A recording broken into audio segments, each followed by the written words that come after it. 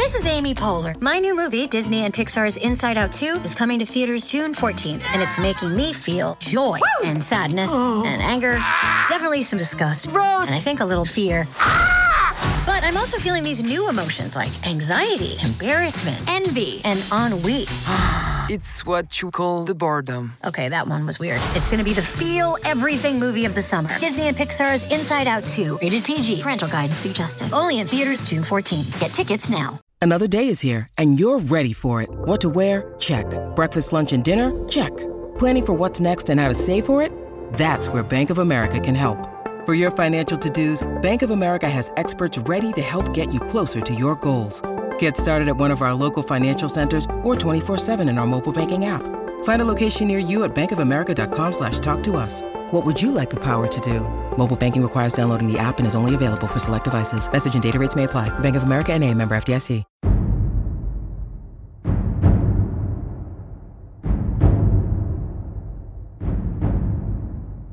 Greetings, weary traveler. Come, warm yourself by the fire and let us regale you with mighty tales, tales of adventure, tales of heroism, tales of Tamriel. I'm your host, Dejelos, and I am joined live today by Nate, aka Misa, from London itself. How are you, sir? I've erected the spine of having a great 5 days hosting you in our fair city here. I mean, this is the first time we've ever podcasted in person.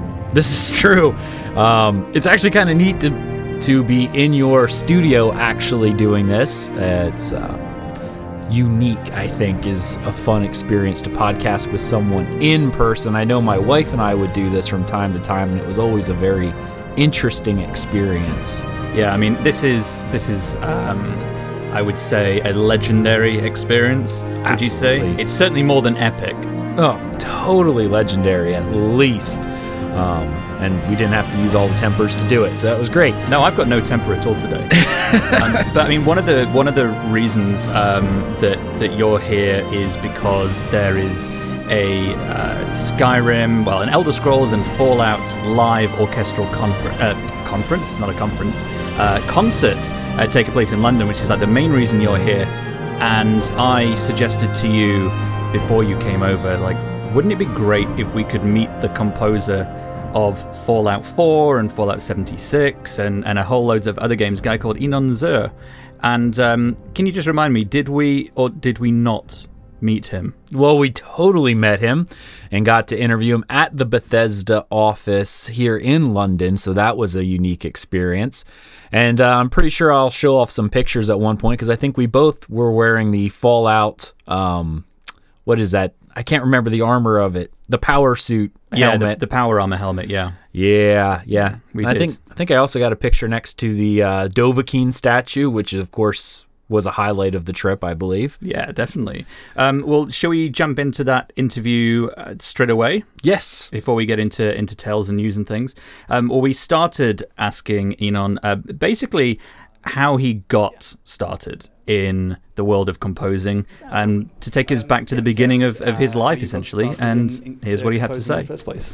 Music was a huge part in my life throughout, since I remember myself. I remember myself walking with my parents, and they would, when I was 3 years old or 4, and they would sing songs, and I automatically just harmonized them. It's like, wow, all right, maybe you could do a little bit more than that. So when I was 8, I started playing piano, but instead of like playing what's written, I was just composing my own stuff. So composition was always my passion for a very long time throughout my childhood, and then obviously teenager and then adulthood, and I came to the United States from Israel just to realize this dream. And how did you transition into composing for video games? Obviously, you got a childhood love of music and composition, but how did you end up pointing towards games as opposed to exclusively towards TV and film? I was presented an opportunity in 1996 to compose music for games. I wasn't really keen on it because I didn't know anything about video games or music for video games. At this time, I was writing music for like TV, for kids programming like Power Rangers and the Beetleborgs, Escaflowne, and way more. So this is what I was doing, and I thought, well, game, yeah, I don't, you know. But I started to listen to compositions for games, and there were a lot of orchestral music, and apparently people told me that, hey, you could like record a whole live orchestra for video game scores. And I said, like, wow, you know, I gotta, this is my dream, I gotta try doing that. So I did my first video game in 1996, which was Klingon Academy, Star Wars, Star Trek, Klingon Academy, that's Star Wars. And I think you did 3 in a row, the Star Actually, Trek. Yeah, big difference. My kids will kill me, you know. Our listeners would kill all of us. Exactly, you know. Star Trek, yeah, I started from Klingon Academy, then I did Starfleet Command, and then I did another one which had to do with like pirates in the galaxy. And after that, I actually started doing some games that really started my sort of like almost current career. I did Icewind Dale 2 and Baldur's Gate, which were like a very classic RPG games. And this is how I was introduced into the RPG world. I mean, Baldur's Gate. Did you play Baldur's Gate? Oh, yeah, absolutely. As soon as I saw it was Icewind Dale 2. I actually have it on my phone right now because they redid it. So as soon as I heard that, I'm like, that's amazing that I get to speak with the composer of those tracks. So obviously, you know, the games that a lot of people listening to this will know you for is the Fallout series, Fallout 76 most recently, but also Fallout 4 and Fallout 3 and so forth. So what are the creative challenges that you're faced with when composing for games as vast as these titles are?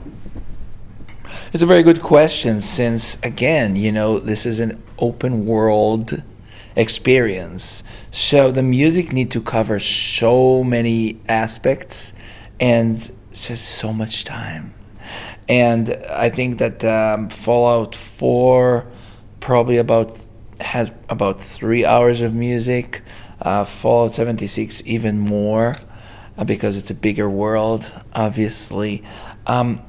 So it's just trying to balance between writing music, like a whole score that will be cohesive enough.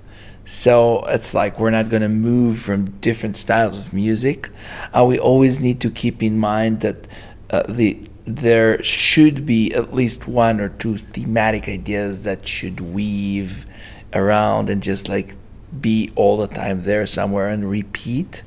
But also, I need to create music that will be interesting enough so when moving from place to place, when we're moving from adventure to adventure, experience to one experience to the other, really music would be able to be different enough to engage the player the same. One more question from me before I share the microphone limelight. With games that people play for hundreds of hours, like the Fallout series and Elder Scrolls, obviously that Jeremy Soule composes for, it must be a real challenge for the music not to become repetitive and tiresome. In a game that's got a 6 or 7 hour playtime, you can get away with a song repeating itself a bit and it's okay, but Fallout 76 and Fallout 4, I mean, I've put about 600-700 hours probably into Fallout 4 between the 2 playthroughs that I've done, so you're going to get tired of that quickly, but if not executed well. Well, again, there's few techniques how to get around this problem. The first technique is we don't really believe in wall-to-wall music. We think that music is it's not a background noise. It's not a sound effect. Music plays a very important emotional part inside the game. So there should be a really good reason why music suddenly begin and why it will end, how it will play, when it will play. So just making these choices really shrinking the time that the music actually going to be present. Okay, this is one thing. The second thing is, let's say that I composed a musical cue that lasts about 4 minutes. After I compose it, I actually break it into its components. We call it stems, and it's sort of like horizontal layers. Okay, so I will give maybe only the percussions, only the strings, only woodwinds, only synthesizers, and so on and so forth. So after that, the audio director could say, hey, in this situation here, I want to hear only the strings, or only the percussions, or only the synthesizers.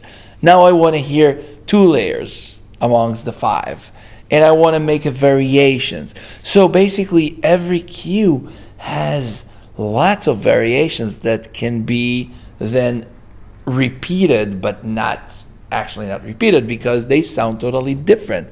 So this is another way around how to get, this 700 hours of gameplay, sorted with music. All right. Well, with Fallout 76 actually getting ready to be released, in fact, the beta test weekends are actually happening as we speak. One of the things that I was thinking of, I was listening to some of the soundtracks to Fallout 4, and Fallout has this very specific, like 1950s-esque music, and it fits with the Boston setting of 4. However, 76 being set in West Virginia, a little bit more of a backwoods type area, what kind of influences did you take to make the music for 76 to make it fit in a West Virginia setting versus Boston, which would be pretty different? So Fallout 76, first and foremost, is very much a nature-driven music. So I took these elements from the Commonwealth, the violin, and the guitar and all of that, and just basically imagine them in a more of a natural place and not so urban place. Like in Fallout 4, it was more urbanic music. Fallout 76 is all about nature. It's all about discovery, and it's all about adventure. So this is why in Fallout 76, the orchestral sound is more prominent, but in a, shall we say, twisted way.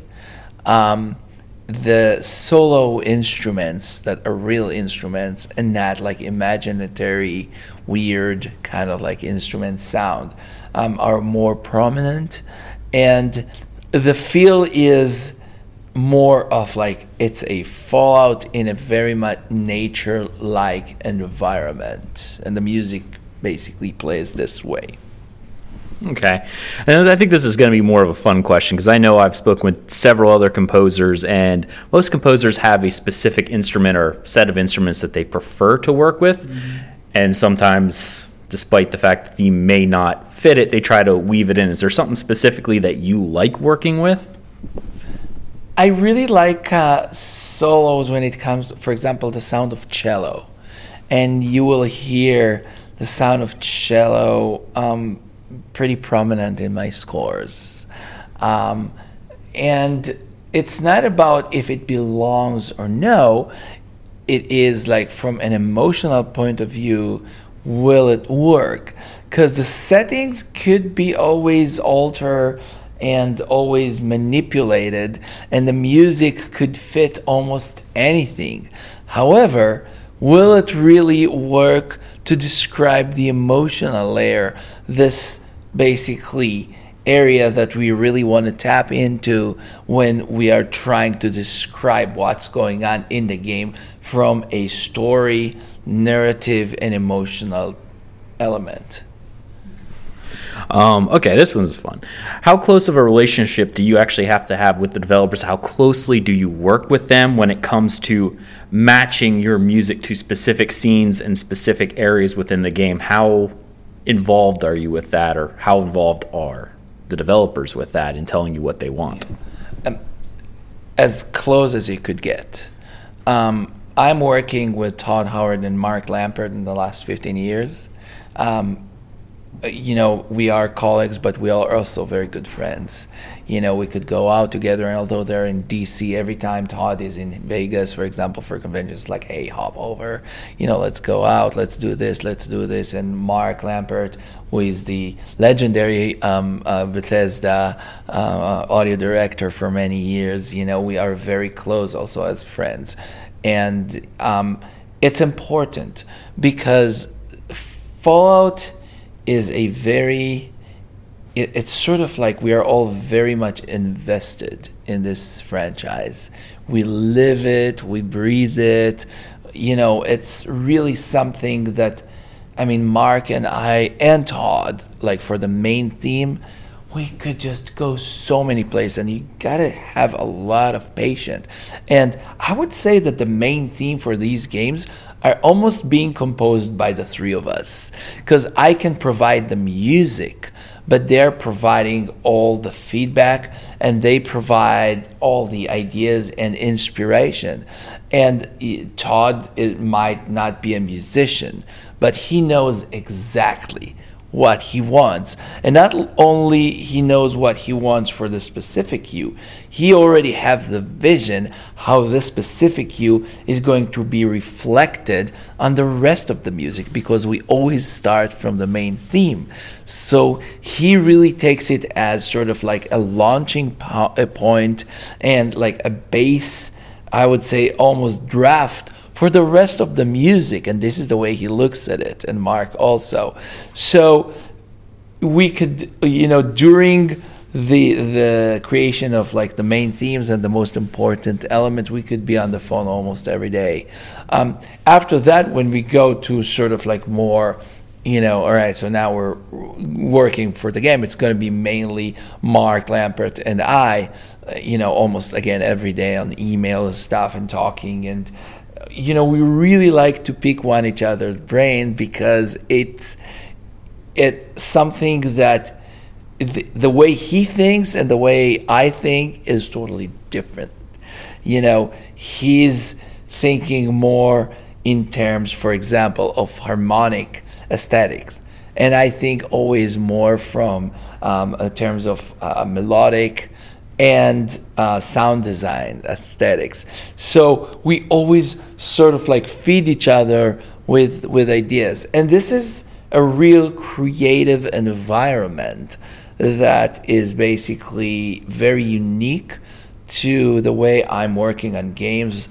Some other projects that I'm doing, I'm pretty much sort of like sending music, get some feedback, sending music.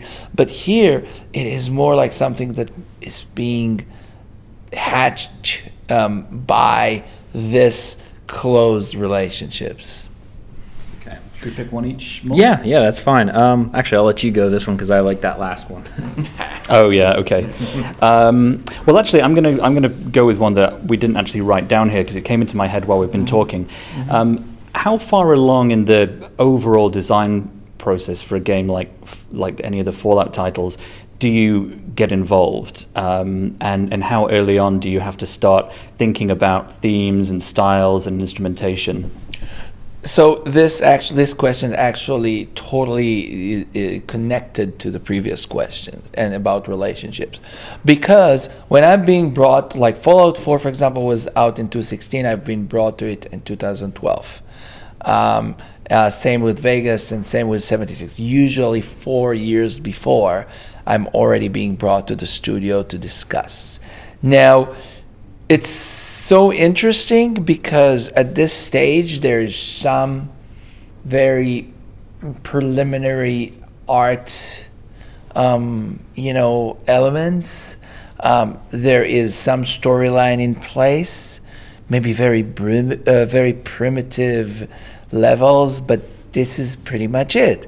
So it's almost like an open page and like a like empty page.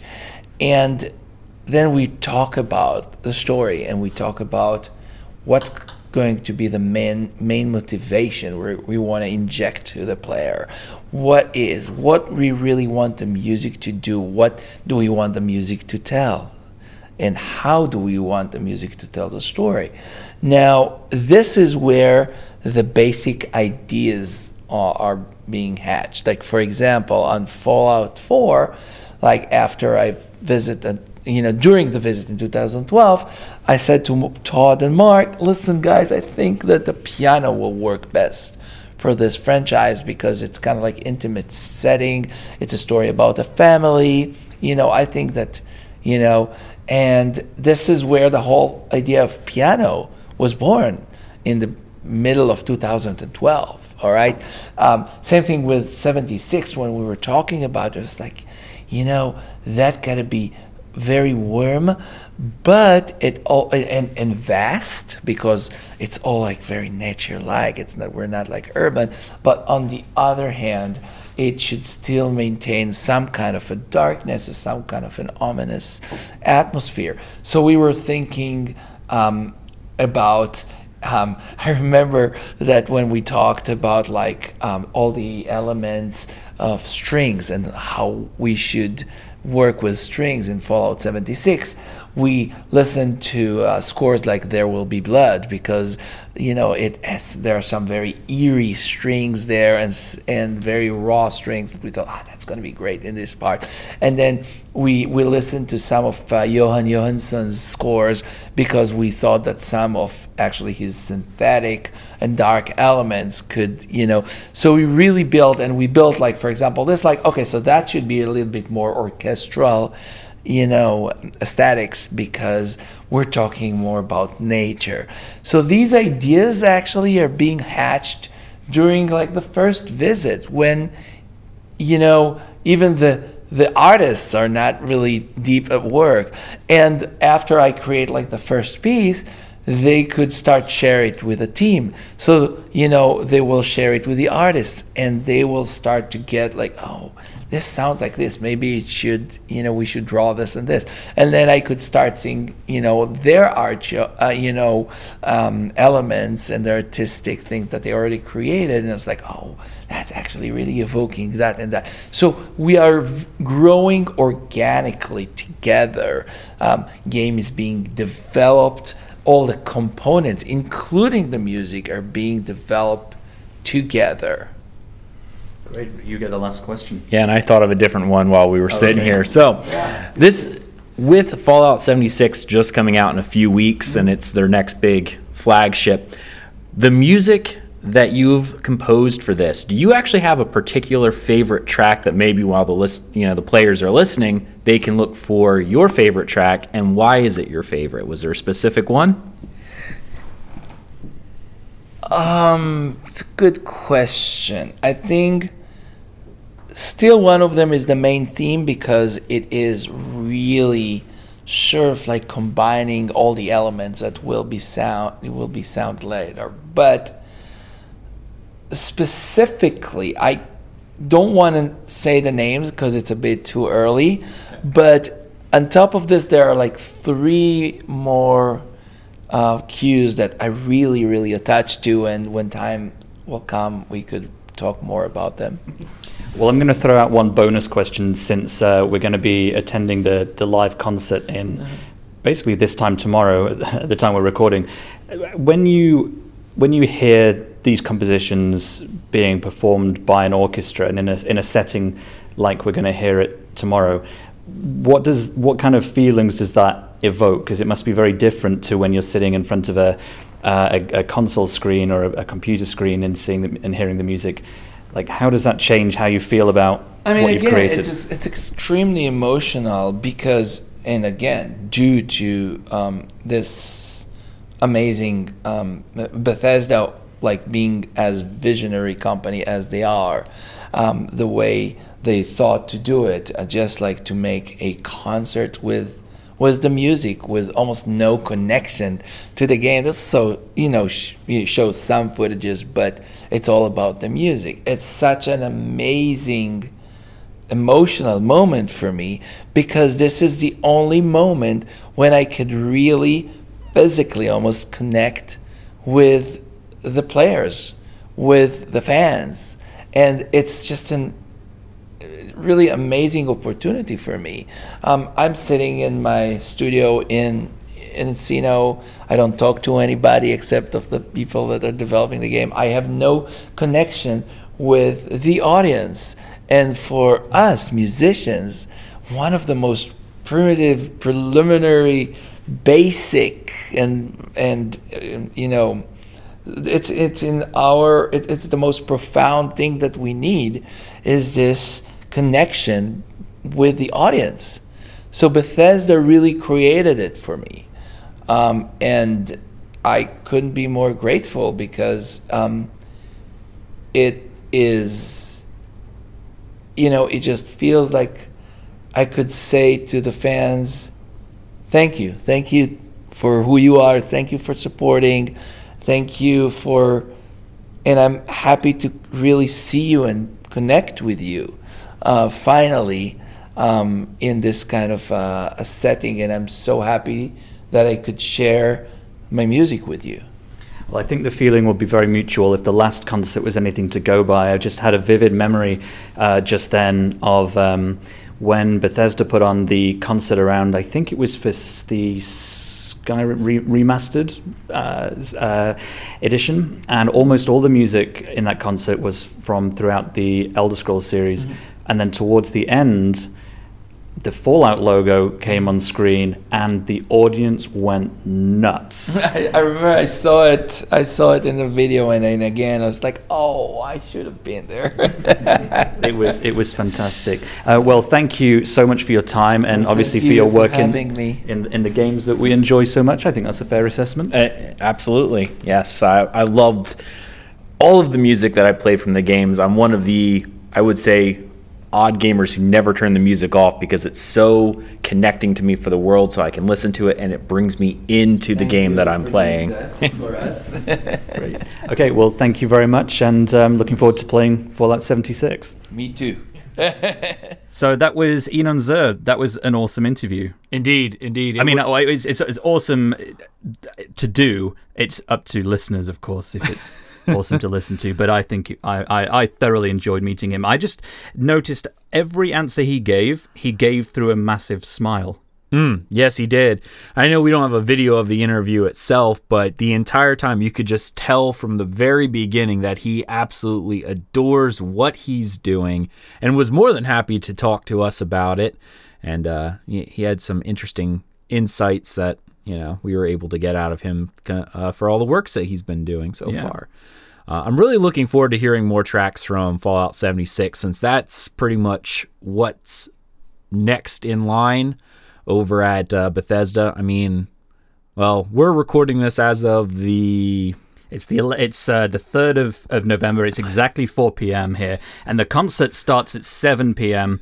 later today. So we thought, well, we'll do the interview ahead of time, then we'll do Tales in the afternoon here, and then we'll go to the concert, and then we'll record a little bit of a review after the concert's finished, and then edit that back into the show. So assuming Agelis edits that into the end of the show, that is where you'll find our final thoughts on the concert itself in a little bit. Absolutely. Well, shall I transition us into a surprise lore reading? Yes. Because this is something that I very much erected the spine of surprise as a result of discovering. I found a lore book called The Factotum's Secret Voice, and I was so excited about it. It was one of these things I discovered where I had to text Agelis immediately and say, have you heard about this? Did you know this? I didn't know this, and I thought I knew everything. Turns out that arrogance was very poorly placed because I didn't know this.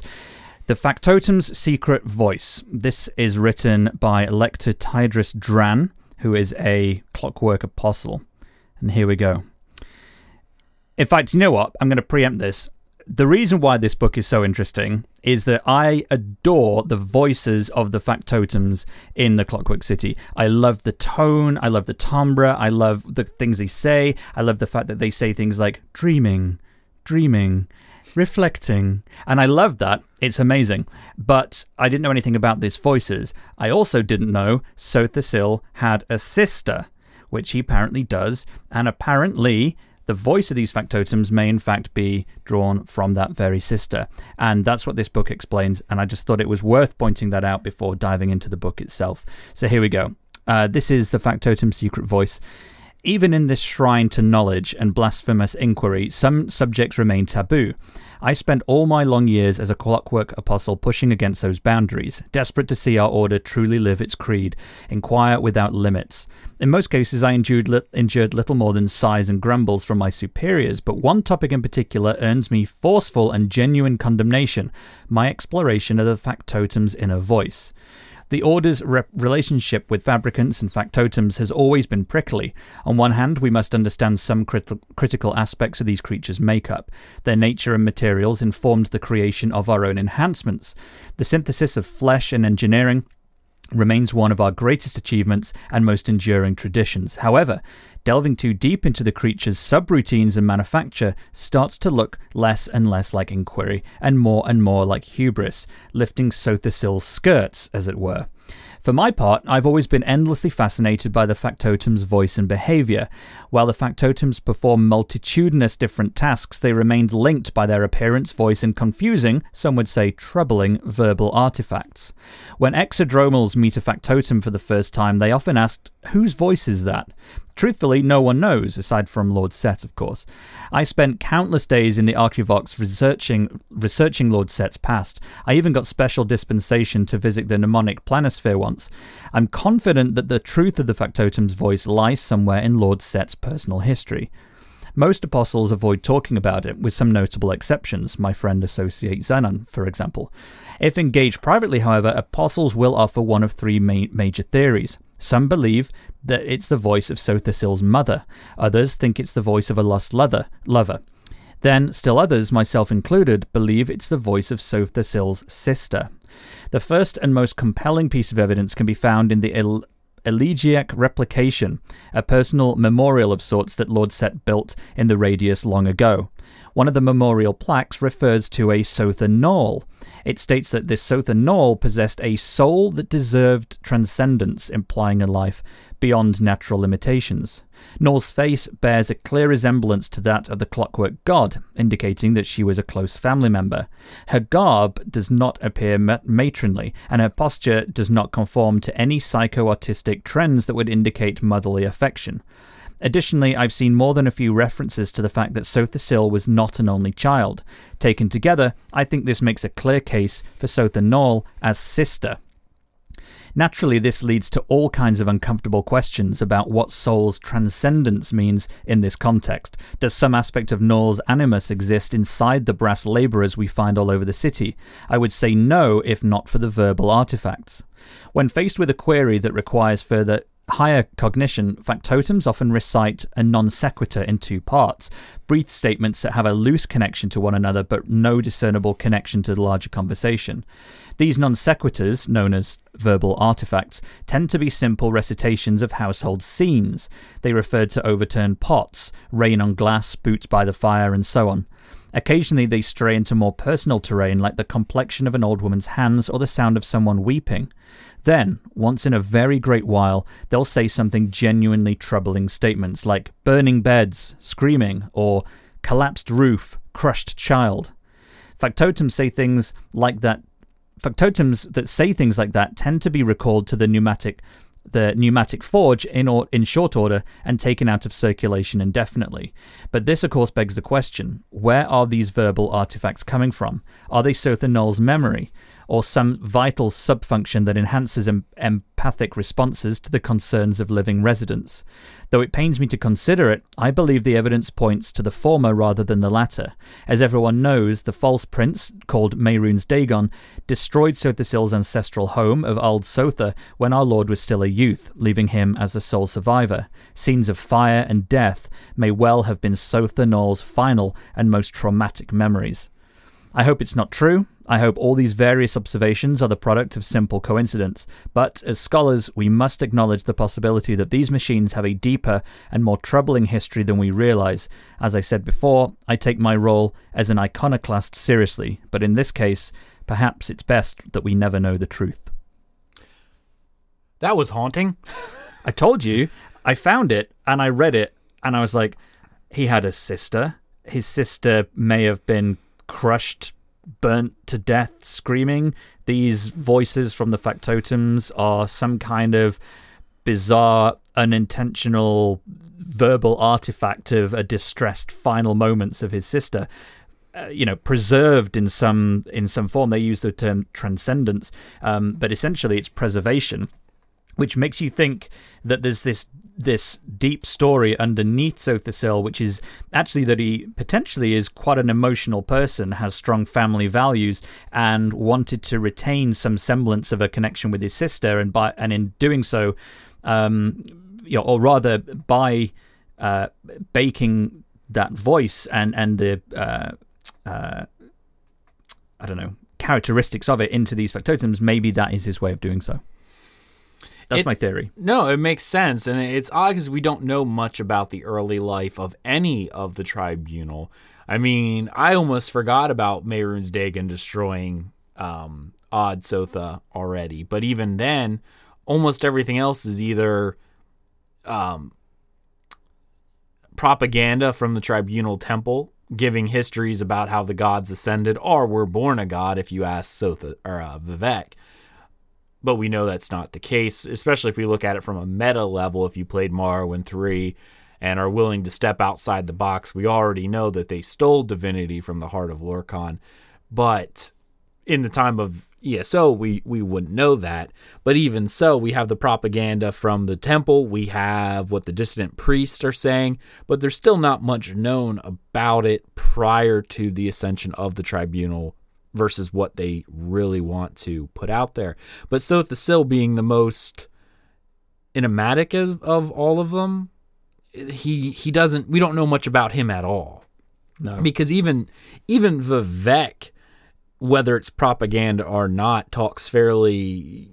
I don't want to say passionately. Passionately is not the right word. What about being born from an egg? Well, being born from an egg, but he does talk about his mother and the story of his inception going forward. And he does kind of project that loving feeling, that reverent feeling towards his mother, despite the fact that she no longer is around. Amalexia, we still don't know a whole bunch of, but she's often known as Mother Morrowind, and we get that sense of wanting to care for her people. It's just Sothosil we don't know much about at all.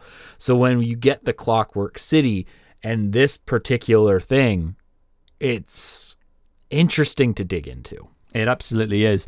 And when you hear some of these verbal artifacts in person, after reading this book, it just adds this whole new depth that I didn't know even existed, and I'm deeply, deeply hopeful that we can explore it in more detail. And I actually think I'm going to use this as a jumping off point. I'm going to do a little bit of extra research and see what else I can pull together and find about Sothosil's family, about his sister, and maybe that's something to discuss over in a coming episode. But that's going to be my little mini project, is to get to the bottom of this voice and this family arrangement that'd be amazing. Intrigued us so much. Indeed. Well, we hope you enjoyed that. So we're going to go ahead and move on into our next section, which we're going to talk about what we've been doing in the Elder Scrolls this week. And I know one of the things, being here in London with Nate, we actually got to play together for the first time. Yeah, first time. I'm actually surprised that it's the first time we've ever played the game together. I mean, obviously it's the first time we played it in person, but I thought at some point maybe did we play together on a PTS back in the day, but I actually don't think we did. I think that was just an idea I had. It never actually manifested itself into an act of gaming. Yeah, I was questioning that myself, because I knew I had a video at one time. This was way back before even One Tamriel. I think it was City of Ash 2 was just coming out. And I remember doing the PTS with a couple people, and I know Aloha was there, so she also plays on the EU side. I could have swore it was you as well, but now that I questioned you about it, it's like maybe it really wasn't you, and now I don't know who it was that we actually played with. Yeah, just some other Argonian obsessed Brit. Probably. Well, see, that's the thing. That's maybe that's what threw me off. Because both Aloha and I had to roll characters. We both made Argonians, and she was my egg sister, and I think my Argonian's name was Stands in Red Circle. Nice. I imagine Thais would have loved that as well, because she's my other Argonian loving friend. She's a big fan of the scales. Yeah. And we may or may not have a special treat for some people here in the future. I'm going to make a little bit of an announcement. Tease. Yeah, it's a tease. It's a tease. It's a tease for me too, because it hasn't actually happened yet. But we were Skyping her from my house, weren't we, the other evening, and thought, this is an idea. We could do this. Yeah, we're going to get Nate and... Don't spoil it. Don't spoil it. There will be something coming in the future. Maybe. Yeah. Maybe. But I mean, it's been a lot of fun. So I mean, we were talking ahead of the show whether we were going to do Tales in the normal way, because our Tales of Tamriel this week are essentially everything Ag and I have done in person.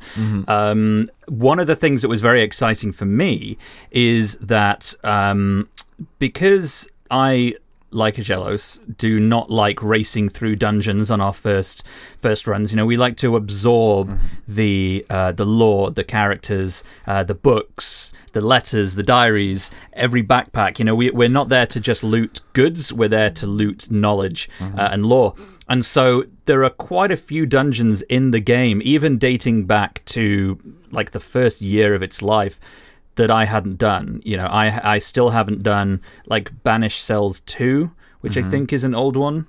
Yeah, that was was it one of the originals? I'm trying to think, because they started adding the 2s in later, because remember, no, it wasn't when they eventually went back and added 1s and 2s for everything, and a vet and normal for everything. But originally, the 2s, I believe, were the vet versions. Yeah, that sounds about right. Because, I mean, when City of Ash 2 was released, that was quite a little while after the original City of Ash. And that's a great example of one that we actually managed to play today, because City of Ash is one that was sitting in my uncompleted pile. And I couldn't even remember really any of the original story whatsoever. It came flooding back to me by the end, but I'd really forgotten. So we got to play through, but we realized a bit of an issue that we have with the way that Elder Scrolls Online is set up, in that, yes, you can log into the North American mega server and you can log into the European mega server, but you can't transfer your character between the two. And we knew that, but it wasn't until we decided to sit down and spend several hours, going through dungeons together, that there's only one way of doing that. Either I roll a very basic character on the NA server, which wouldn't have really helped, or Agelos rolls a baby character on EU, which again wouldn't really have helped us get through these dungeons, just two people. So what we actually did, which I think was a stroke of genius, if you don't mind me saying, was my brother, who plays another EP Dragon Knight called Caracas on the EU mega server. He hadn't fully maxed out his champion points, and he's not a massive fan of the dungeons anyway. So I said, well, what if Agelos logs in as Caracas? Because then you've got a strong DK that we can take through these dungeons. We can experience the lore and stuff together, but also you get some skill points and champion points and loot and all that kind of stuff. And he was very happy for that. So he's got we spent 2 hours or something this morning, probably just completely respecking his character. He hasn't even got it back yet. But we ran through City of Ash was one of the few we did, City of Ash 1 and 2. And it was just great to play those back to back. I really enjoyed it. It was, and it was fascinating, because we were talking a little bit, and I said about how his character was, and you were saying he was having issues with survivability. And I think this is good specifically for new listeners as well, who may not understand one versus the other.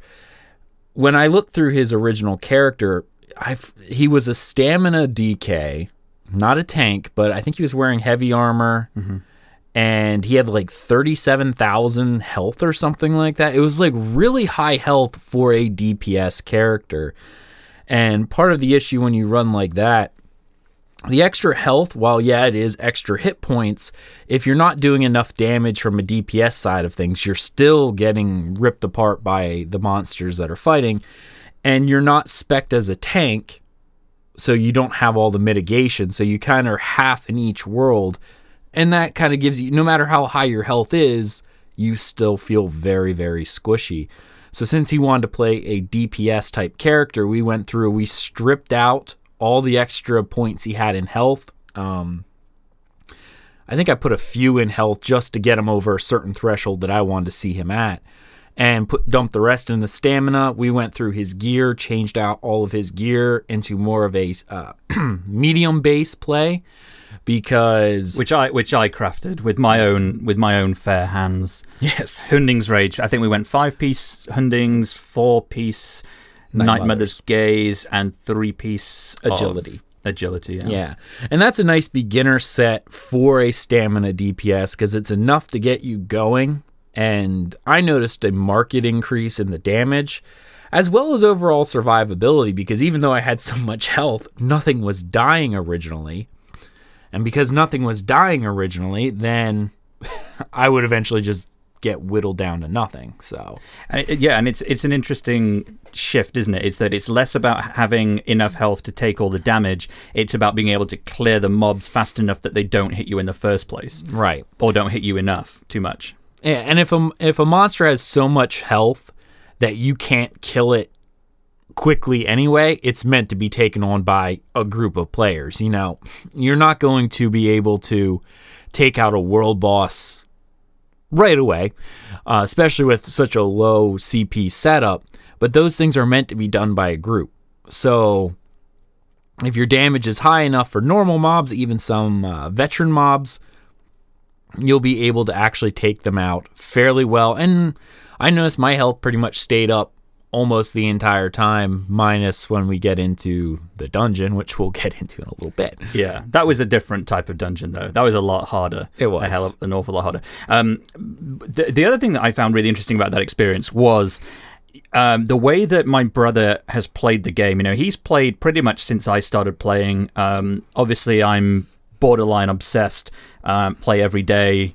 But whereas Andy is a much more of an ad hoc casual player. You know, he'll play with me sometimes. We'll do a bit of PvP, but he's not grinding dungeons to get gear drops. He's not playing the RNG lottery on crown crates and on everything else. He's not leveling up his crafting in order to craft his own. He just wants to go in, kill some mobs, listen to some cool stories, and have some fun.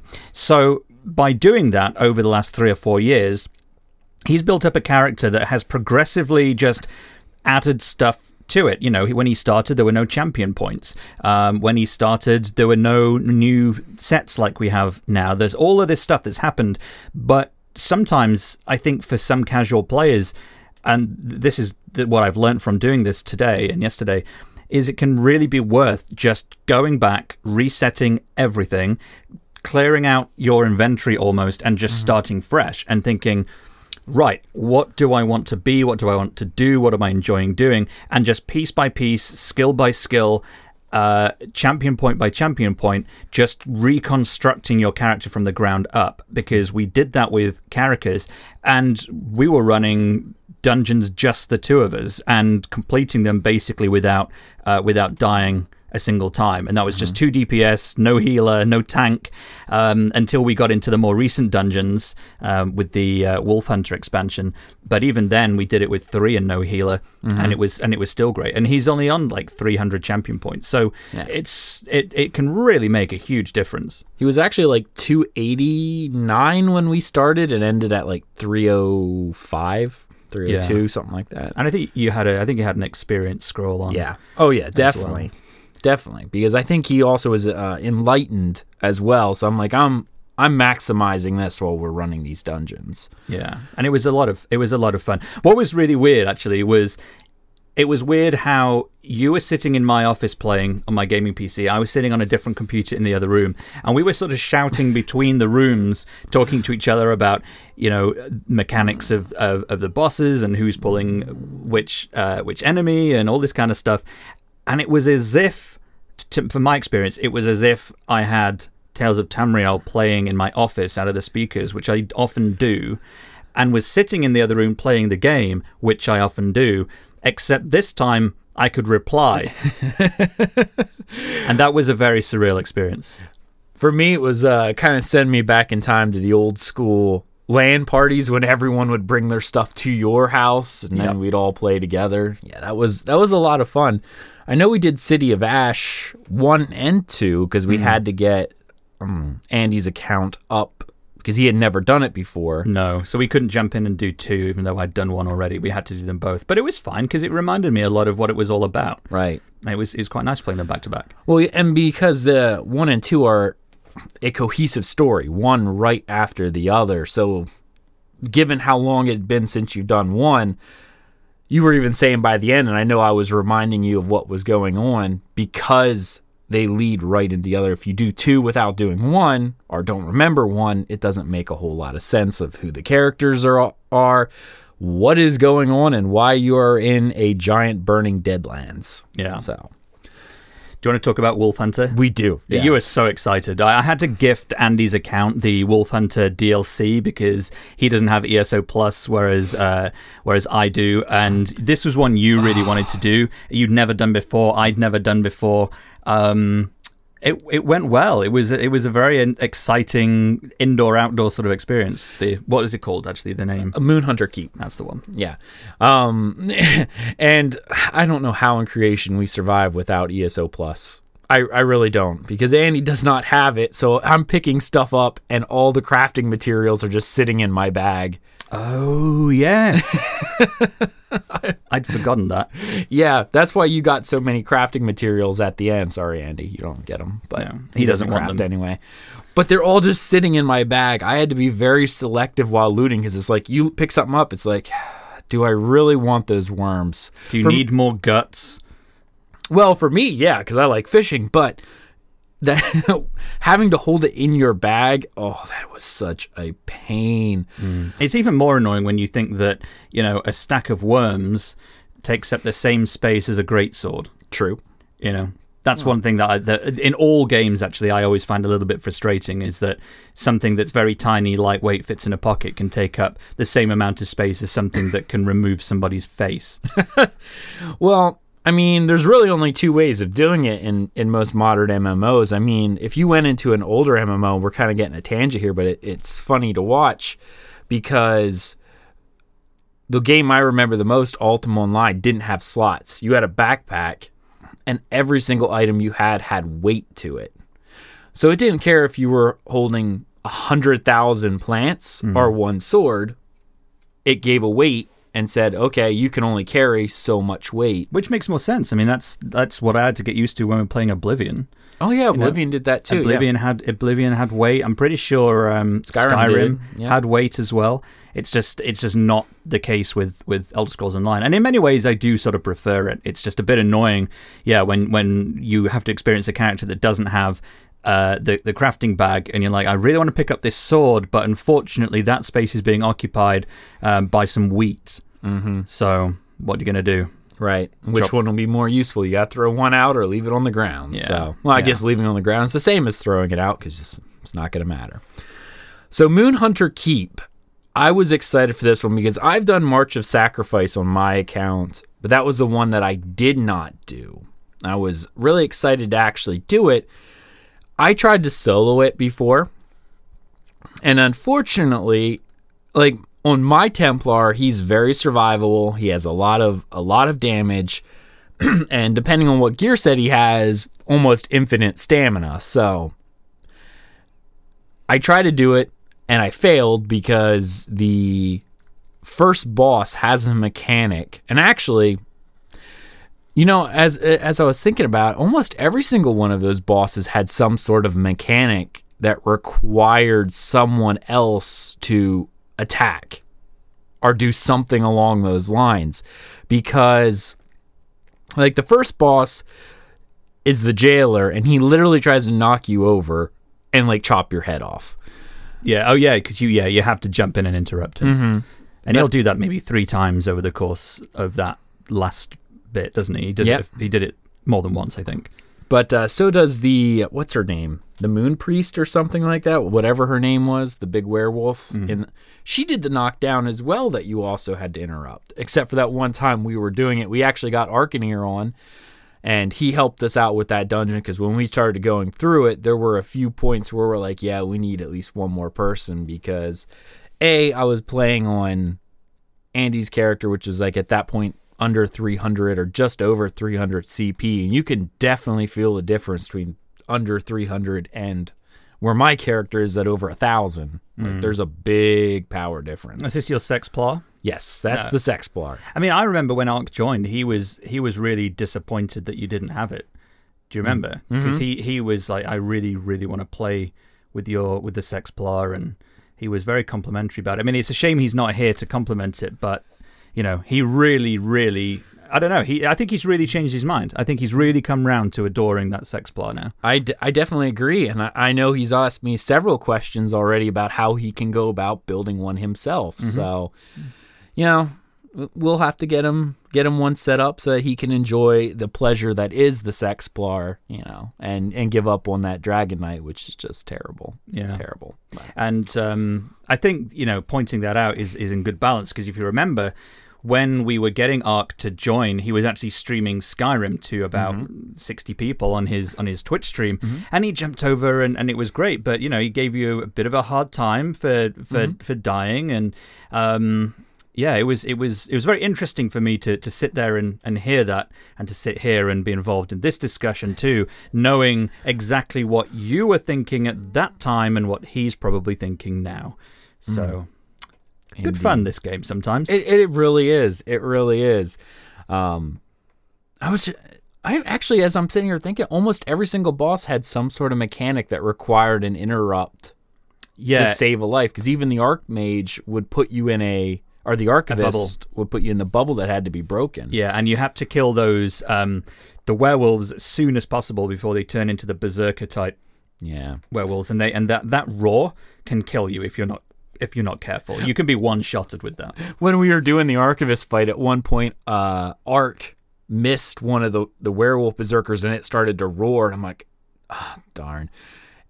It has this giant staircase, like one of those ballroom staircases that come down on both sides and kind of lead towards the center of a hallway. I start running up the stairs, and the werewolf is following me around. I made it all the way around and actually didn't die, but I actually had to kite the werewolf up the stairs and down the other side to avoid that roar, because that roar from those, what are they, the hulking werewolves, just rip you apart. Yeah, they're beastly, literally and figuratively.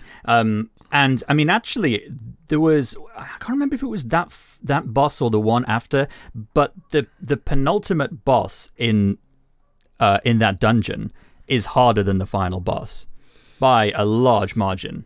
Yeah, no, I think you're referring to the it's the Moonkeeper or something. I can't remember if that's her full name, but it's I guess the second in command to Vykosa, the main boss of Moonhunter. Who brings out all the chained wolves and things like that. Yeah. Like, that fight was so much easier than the one before it. Like, we wiped a couple of times in the fight before that. Again, because we didn't have a healer, we didn't know the mechanics as well. Yeah. But on that last one, we did it just straight away and didn't really struggle. No, yeah, but the one right before it, she has that ability, like I said, that can knock you down, and then she just tears you apart. At one point, we wiped because it's not just a single target. It knocked all three of us on our backs, and we all got killed from the ability because no one was still up to interrupt. So it was, the mechanics of that fight were very fascinating, and it was fun to listen to Ark stream it at the same time, because he was mentioning he played it already on Veteran. This was just normal so we could get the story. And the Veteran apparently is even more brutal, which I completely believe from these DLC dungeons. They are meant to be considerably harder. And you could see we were doing the, even on my Lobi character and whatnot, we were doing the older dungeons, having no problem whatsoever, even to the point where like, well, we could probably have put this on Vet and still been okay. And there was one time where I was reading a book and I hadn't realized that you'd gone ahead, and I thought, I'm coming. It's fine, I've got it, it's done. Like, just take on a whole mob single-handedly with a CP300 tune. Like, why not? Then we go into Wolf Hunter, and I think one of the first times one of us died, or both, I don't remember if we both wiped, was just during a first trash pool, because we didn't take it as seriously as we should. Ran in, these are just normal mobs. All of a sudden, you have 6 of them on you. Yeah. And they just rip through you. Even on normal, they're not totally easy. Yeah, I extended the claw of surprise at that first fight. Yeah, but it was overall it was a good dungeon, and just again doing it in person, doing it with somebody in the flesh, as they say, was just a lot of fun. Now, you made an interesting comment to me about it, that while the atmosphere of the dungeon was amazing, which it really was, you're exploring through the Silver Dawn Keep, the Moonhunter Keep, which is owned by a knightly order called the Silver Dawn, which I'm sure you probably heard of in Skyrim too, because they still exist. In fact, it's in Falkreath. If you've been playing Skyrim, you actually get to interact with the Silver Dawn during the Companion's Quest, because you get turned into a werewolf, you get put in prison. It's the Silver Dawn who actually imprisons you. So it's not the first time we've heard of these guys, which is why I liked it, but you weren't real thrilled with the story overall. I don't know what it was about it. I mean, it could have just been because I was so focused on learning the mechanics, and even though I was reading the books and listening to the characters, I was really thinking about the fights, but I didn't find myself massively engaged with the story in a way that I would have liked to, or that we did in City of Ash 2. You know, when we were going through City of Ash 2, you know, we were commenting about, you know, this guy's wife who'd gone through, and here she is, and all this kind of stuff. Whereas in the Wolf Hunter one, I don't know. Maybe if I played it again, I would enjoy it more. But what I really enjoyed was the actual design of the dungeon itself. I thought the mechanics of the boss fights were very interesting. I really like how you're inside at some points, you're outside at some points. There was one boss that you fight where you have to take out these Spriggans that heal the boss, and that was that's always a fun mechanic, because you have to pay attention to that, really. One of the things is it's part of a garden maze as well. So when the Spriggans spawn, they can actually spawn in the maze, and you have to try to find them. Like, because they're not just in a circle where they appear on the outside. Like one of the bosses in I can't remember it. I can't remember the dungeon now, or what the last one was. The last DLC dungeon pack. Horns of the Reach? No. Yeah, I know which one you're thinking of. Yeah, but there's one where they have the stranglers that appear around a circle around you, and you just have to kill them. I haven't done it. So well, they're right there. They're right in a dead circle. Well, these ones form in a circle too, but because there are these hedges, they can actually hide behind the hedges, so you're looking and you just see a little beam of light coming from behind a hedge that you have to run around and get. I thought that was a neat little mix. From a character's perspective, I think I know why you feel like City of Ash 2. There was a little bit more of a personal feel as you're running through. The characters are assisting other members of the Undaunted who ran through and failed.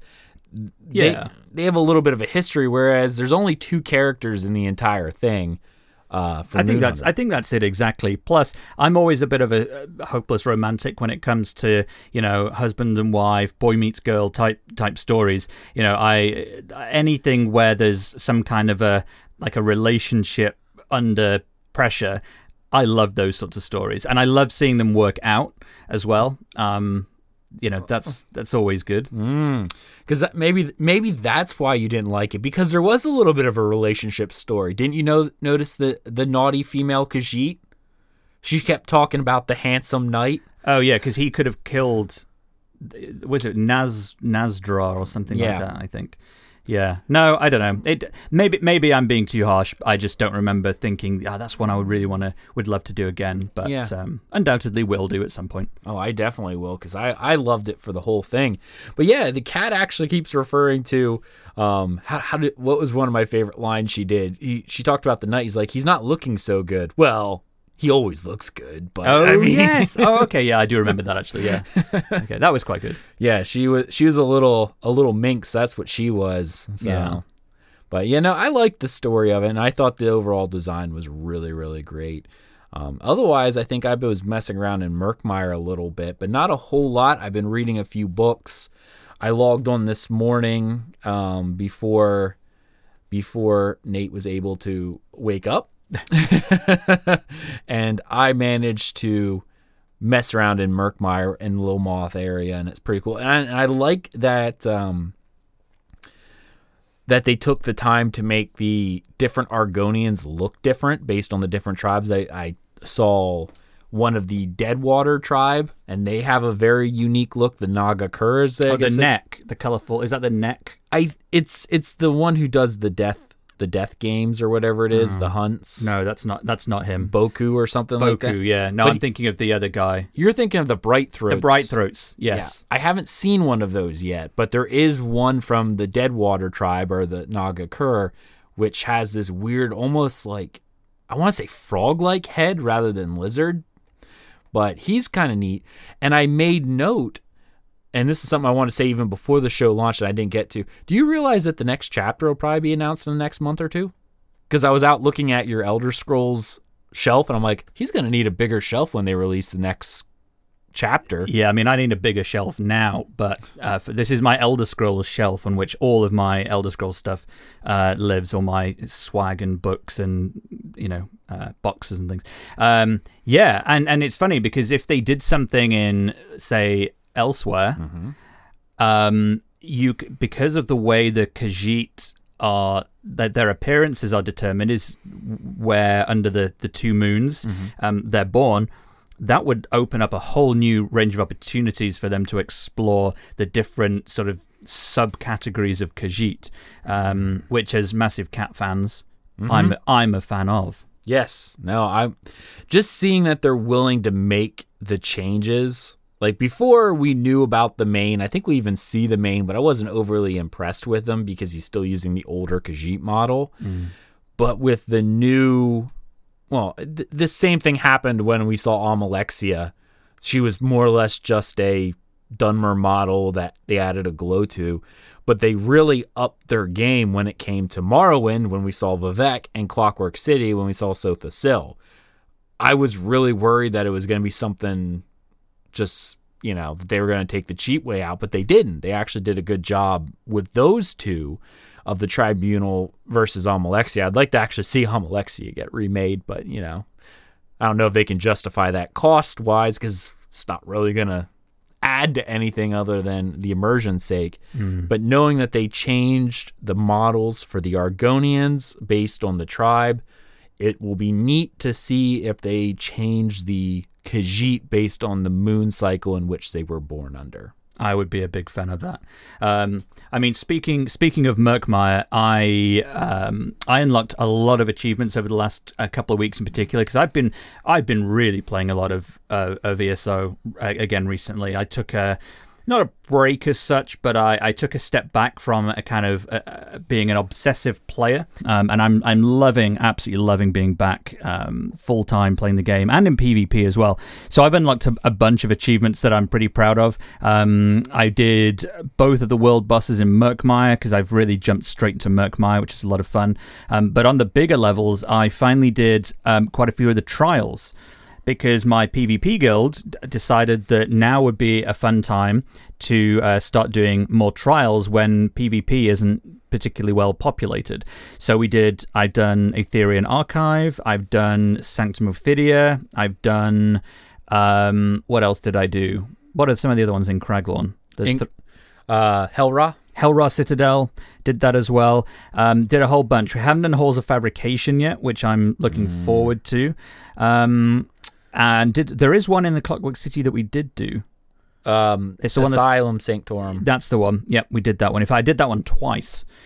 And I really love those. I mean, I was very apprehensive about doing trials for the same reasons that I'm not a massive dungeon player, because I often don't have the right people to play that. And often when you're picking up a pug for trials, if you go in and say, I don't know what I'm doing, and you've got a group that's trying to, go through it quite quickly, it's a waste of time.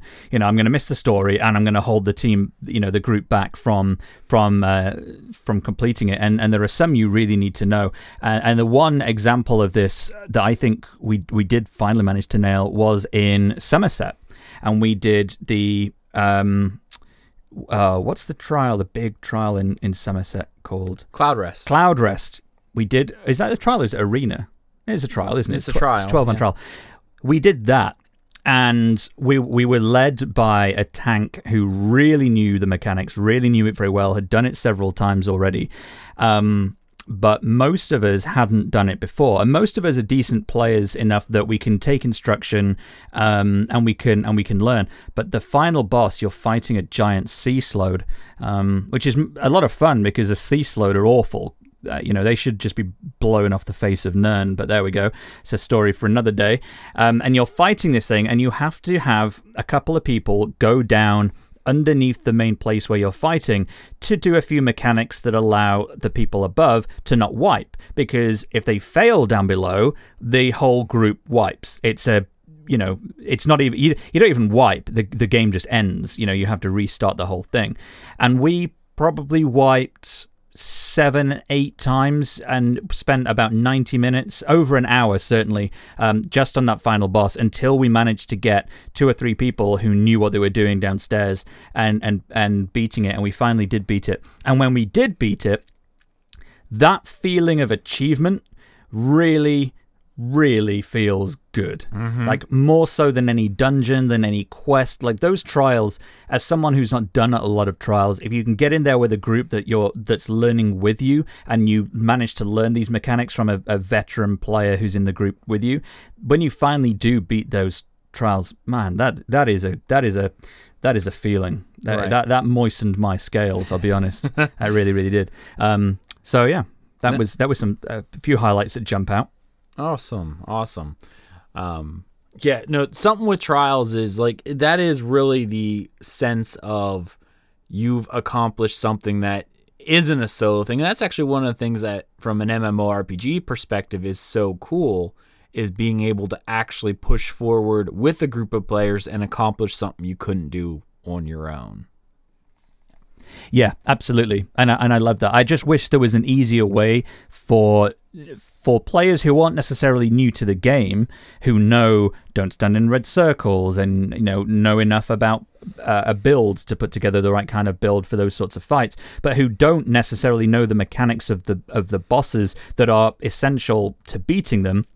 I don't think right now there's no really easy way of getting those groups together where everybody's on the same page. And that's something that, maybe some guilds sort out themselves. But for me, it's been 4 years until I've actually done my first trial. One thing that World of Warcraft did recently, and they did it in lore, they called it a dungeon journal, where essentially whenever they release a new raid or dungeon, it gives you a little book that you can read that gives the name of the boss, a little bit of a lore about the boss, and it describes their mechanics, what that they do. Not so much as telling you that in this phase, but it gives you the abilities that they have in their arsenal and what those abilities do. So, like, in terms of Cloud Rest, it would be, Zamaja summons a portal to the Shadow Realm, where players have to go under and complete a certain objective, however you want to word it. But being able to read that beforehand may give people a little bit more of a safety net, a feeling like they can prepare before hopping in and not being reliant on hoping other players will tell them what it is that they have to do. So, yeah. All right. Great.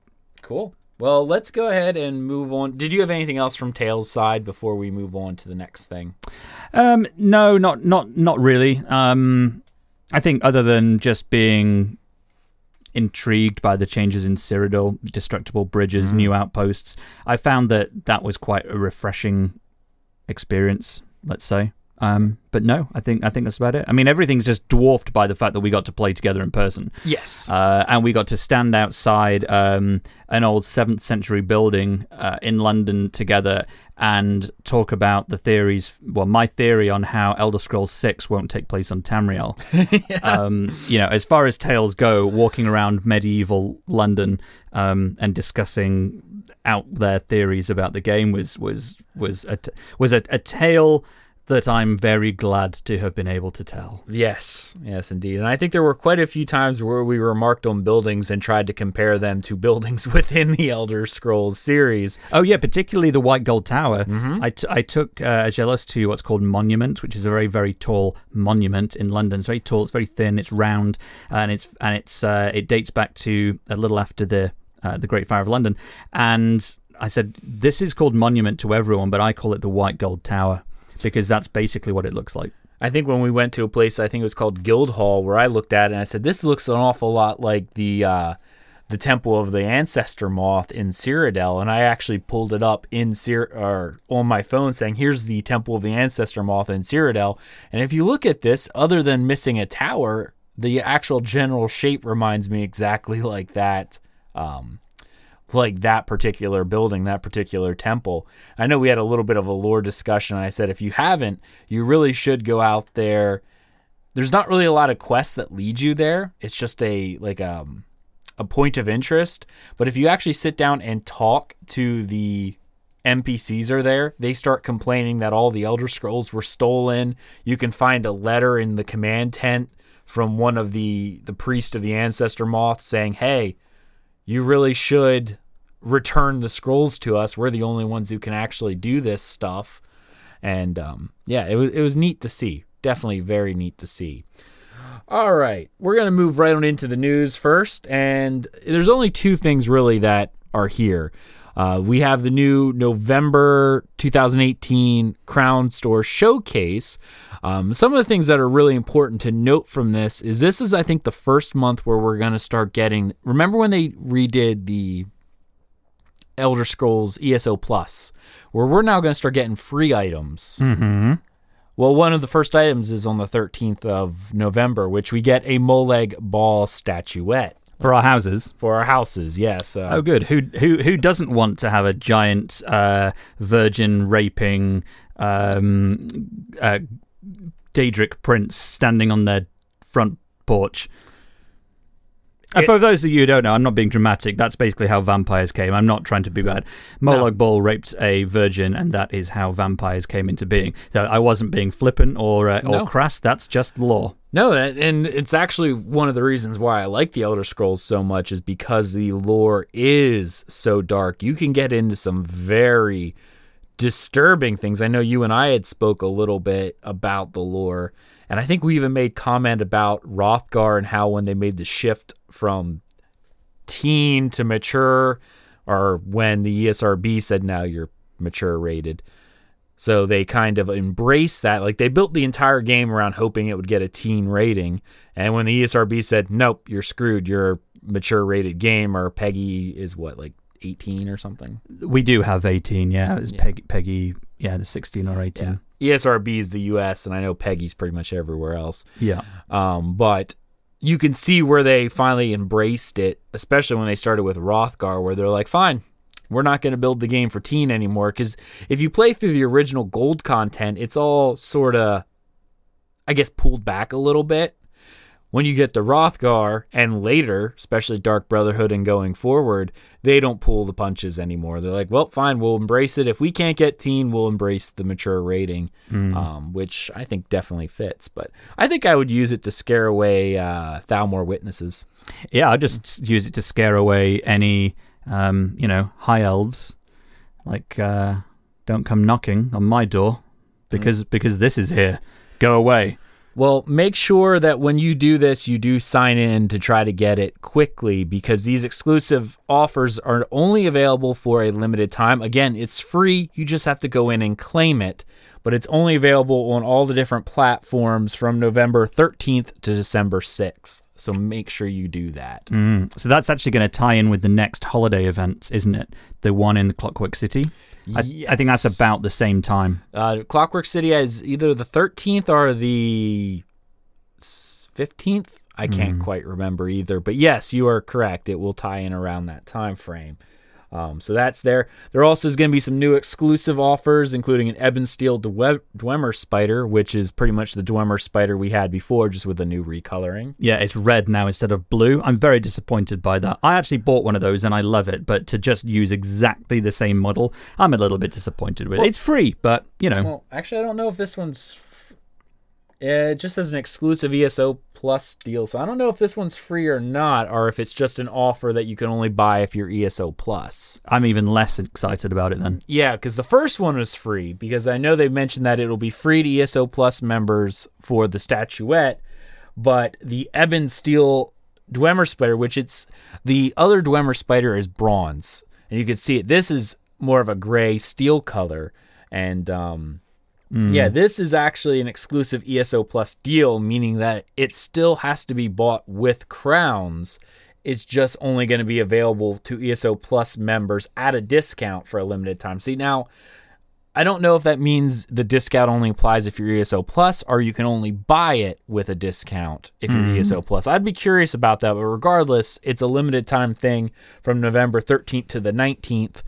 And I'm not going to be buying it, which is, I'm sure, where you were going to be leading with that.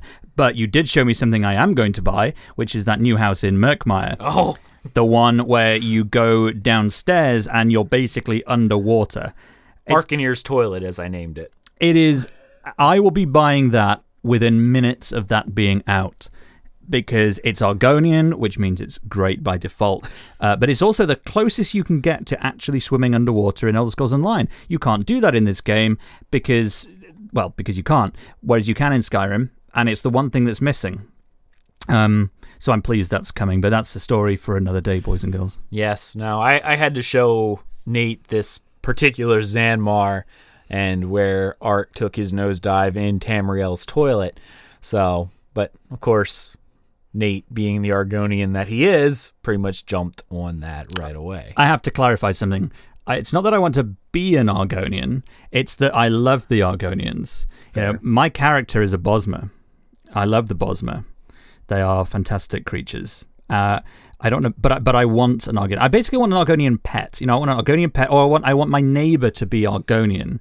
So I can potter around my garden and hear them talking about, how moist the ground is, or how the sun is, reflecting off their scales in a very beautiful way. That's what I want to overhear in my day. But I don't want to be a reptilian creature.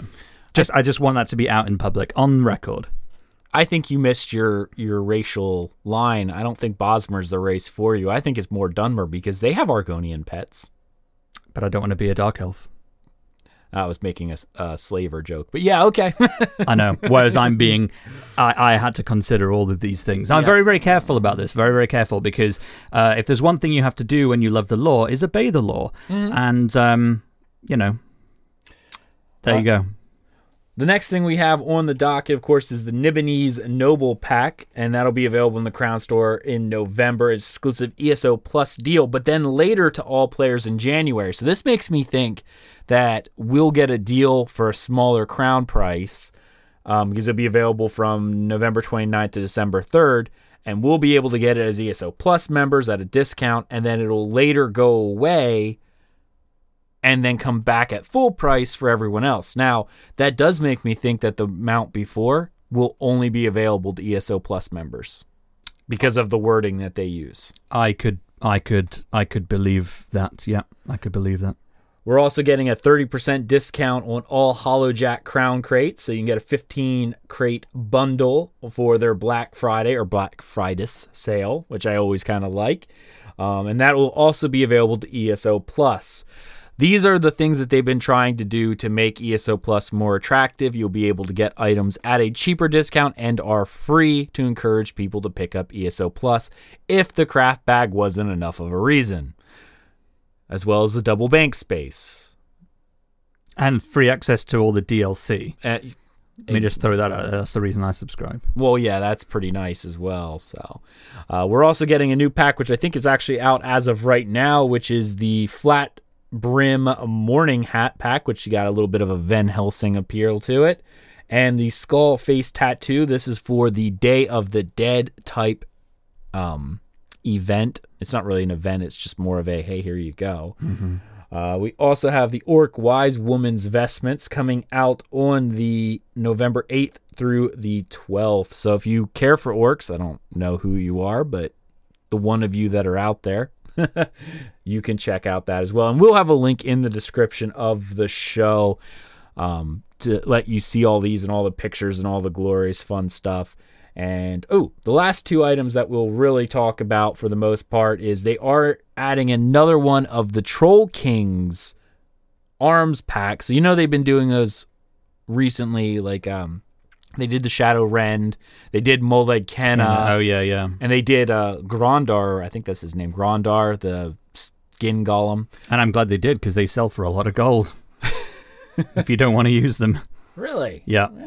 Well, yeah, you can sell those for well over 100,000 gold each. I didn't know they were being sold, but now I'm going to have to look and maybe pick one of those up because I would love to see that outfit style. So yeah, I like the Troll King. I'd probably do the Troll King. I didn't do Grondor. I did buy the Shadow Rend and I did buy Molag Kenna, but I did not buy Grondor. I don't like him. They look stupid. For my character, I'm not going to be walking around with a shield with human skin draped over it. That's just not the type of player that I have. No fun. No, I know. But Troll King, however, is something I may end up doing. And we have more furniture packs coming, which I'm just going to highlight over, which you can see themselves. They have the New Life Festival, the Clockwork Gods Domain, Deepmire Expedition, which again, you'll have to look at these to see. But one of the coolest ones they have is they're adding a new house, which is one I wanted to talk about. The Enchanted Snow Globe home is now available in the Crown Store from November 29th to January 2nd. So this is a Crown Store exclusive mount where if you house, yes. I mean, you probably could mount the house, but it wouldn't go very fast. No, it wouldn't. And I was looking at mounts earlier, so that's probably why. It's exactly where the New Life Festival takes place with the Enchanted Mead. It's sitting on a table, but you can actually go in-game and look at it right now. You literally get sucked into the snow globe, similar to how we did that in Clockwork City. You click the little button and you're good to go. And you get to go inside and be inside this little house. It's pretty neat. I like it, and depending on the cost, I may pick it up. Yeah. It's a bit novelty for me, but I do like the aesthetic. It's a neat idea. Well, it's a I just don't like snow globes. It's a Nibonese house though. When you get in there, it actually looks like the lighthouse that you the very first quest in Dark Brotherhood, where you go to the lighthouse. It's that exact same building. There is another quest that I only recently discovered in Skyrim, actually, that takes place in a lighthouse. I think I may have mentioned this on a Tales one before, but yeah, lighthouses I'm in favor of. Right. Snow globes, not so much. They just remind me of tourists. Which is fitting for me this week, so hey, whatever. The last two things, obviously one of them by the time this episode comes out is already gone, but it is the Badger Bear. Seems fitting because of Argonians. This was available from the 1st of November to the 5th of November for a very limited time. Honestly, I think, with us being away, I didn't keep up on the news, so I'm sure this came out right before it, but there's only like 2 days left on this one. And we have one from November 8th to the 12th, which is the Pale-Plumed Fledgling Griffin pet. It's cute, and I want it.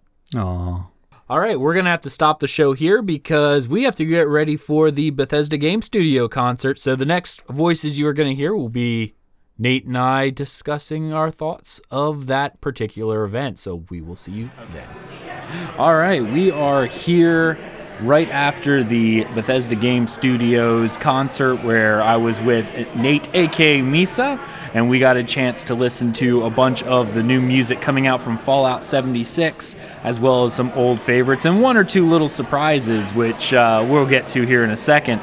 I know first off, it was pretty awesome to see they had a full orchestra and composers there, but they pulled Ian Zur up on stage to do his premiere for the Fallout 76 theme. Now, if you listen to the front of the show, we did have an interview with Mr.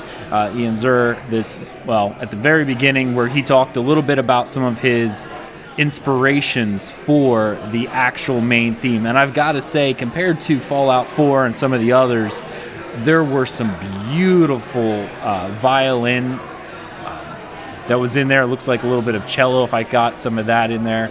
And it definitely had that very West Virginia feel, much less the post-apocalyptic urban modern theme. What about you, Nate? What are your thoughts? Well, the one thing that I noticed about the Fallout 76 themes that we heard is that they were more uplifting than Fallout 3 and Fallout 4. I've sort of associated Fallout 3 and Fallout 4 and New Vegas to a certain extent as well as being kind of making the best of a bad situation, and I think the music has always reflected that. And so you get these kind of very grand but lots of very minor chords and a certain element of dissonance on occasion. But I found that the tracks that were played this evening were more positive. And again, it could have just been because it was new to me, because of the atmosphere of the way that obviously the songs were presented to us being in a theatrical concert environment. But I definitely feel they contrasted with some of the older ones as being a bit more positive, a bit more hopeful. And it's difficult maybe to convey how that feels away from hearing the tracks themselves, but that was the impression that I at least walked out with. The whole theme of the Reclamation Day is where you get the hope from, the idea that we are going forth to reclaim what was lost, and you can definitely feel that in the track that we heard tonight.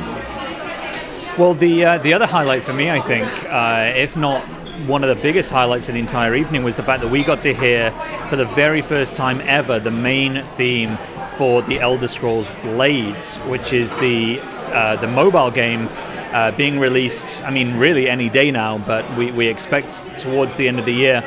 And what we absolutely didn't expect, and I mean, the community is welcome to correct me if I'm wrong here, that it was Mr. Inon Zur who has composed this music.